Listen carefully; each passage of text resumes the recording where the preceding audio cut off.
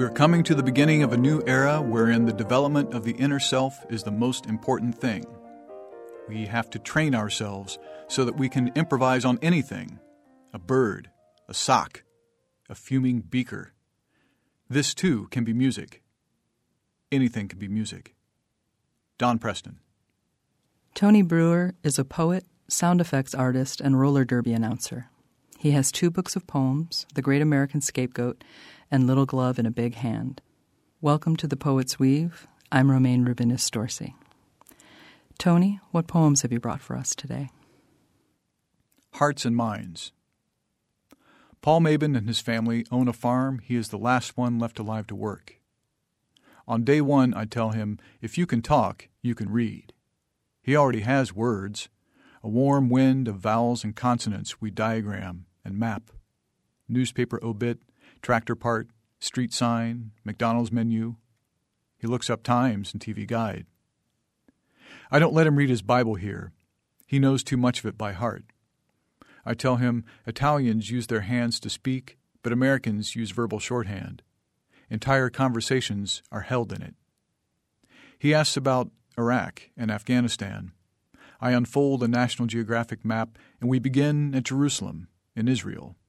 He knows about the Crusades, but is surprised by how large Africa looms, and Saudi Arabia, and right next to it, Egypt, right across the water from Rome in Germany. I tell him World War II lies on top of World War I, so some countries no longer exist. Russia, now attached to Mongolia, and China sans Hong Kong, Japan and both Koreas, both Vietnams. We fit it together like a puzzle. But Paul started skipping our noon Saturday sessions to sweep up and dump trash and polish a Hardee's. 75 years old and filling his off hours with my tutelage, he preferred sweating on asphalt to sitting with me in the library back room. This is how the Pope took Byzantium, how democracy covered the desert like a sack.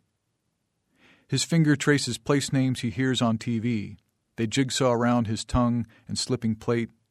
I ask him to read at home to himself, even though he is busy with his jobs and the farm. He watches too much Fox and not enough news, but I don't undo it. We don't talk religion when he passes me his Latter-day Saints Bible. I explain its map of hot spots, too. Here is Galilee, and here is Bethlehem. Jerusalem again, where Christ was crucified, near where Muhammad also ascended to heaven. Paul knows Muhammad, likes his story, and asks what I believe. I tell him I believe he needs to practice writing each letter 10 times, caps and lowercase, on gray paper with big dashed middle lines he ignores and writes where he wants. In that National Geographic with the map is the story of an Afghani woman, blue ink fresh on her index finger.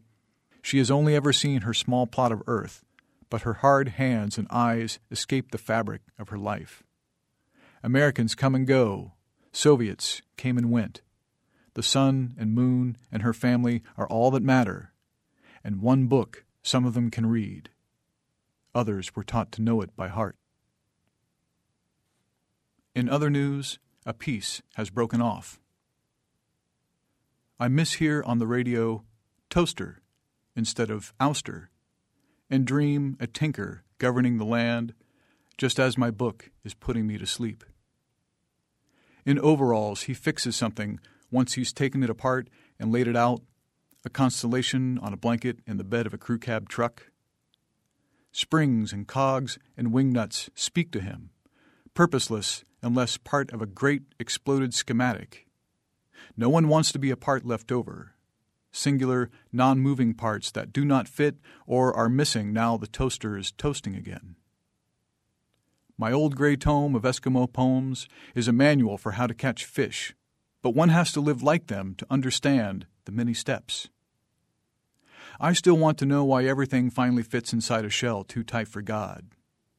Only things that work go in there. A smaller screwdriver is required, but experience with tabs and slots is what repairs all appliances.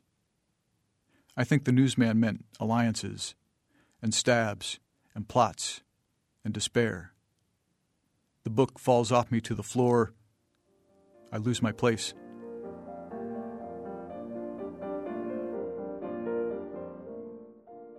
You've been listening to the poetry of Tony Brewer on The Poet's Weave. I'm Romaine Rubinas Dorsey.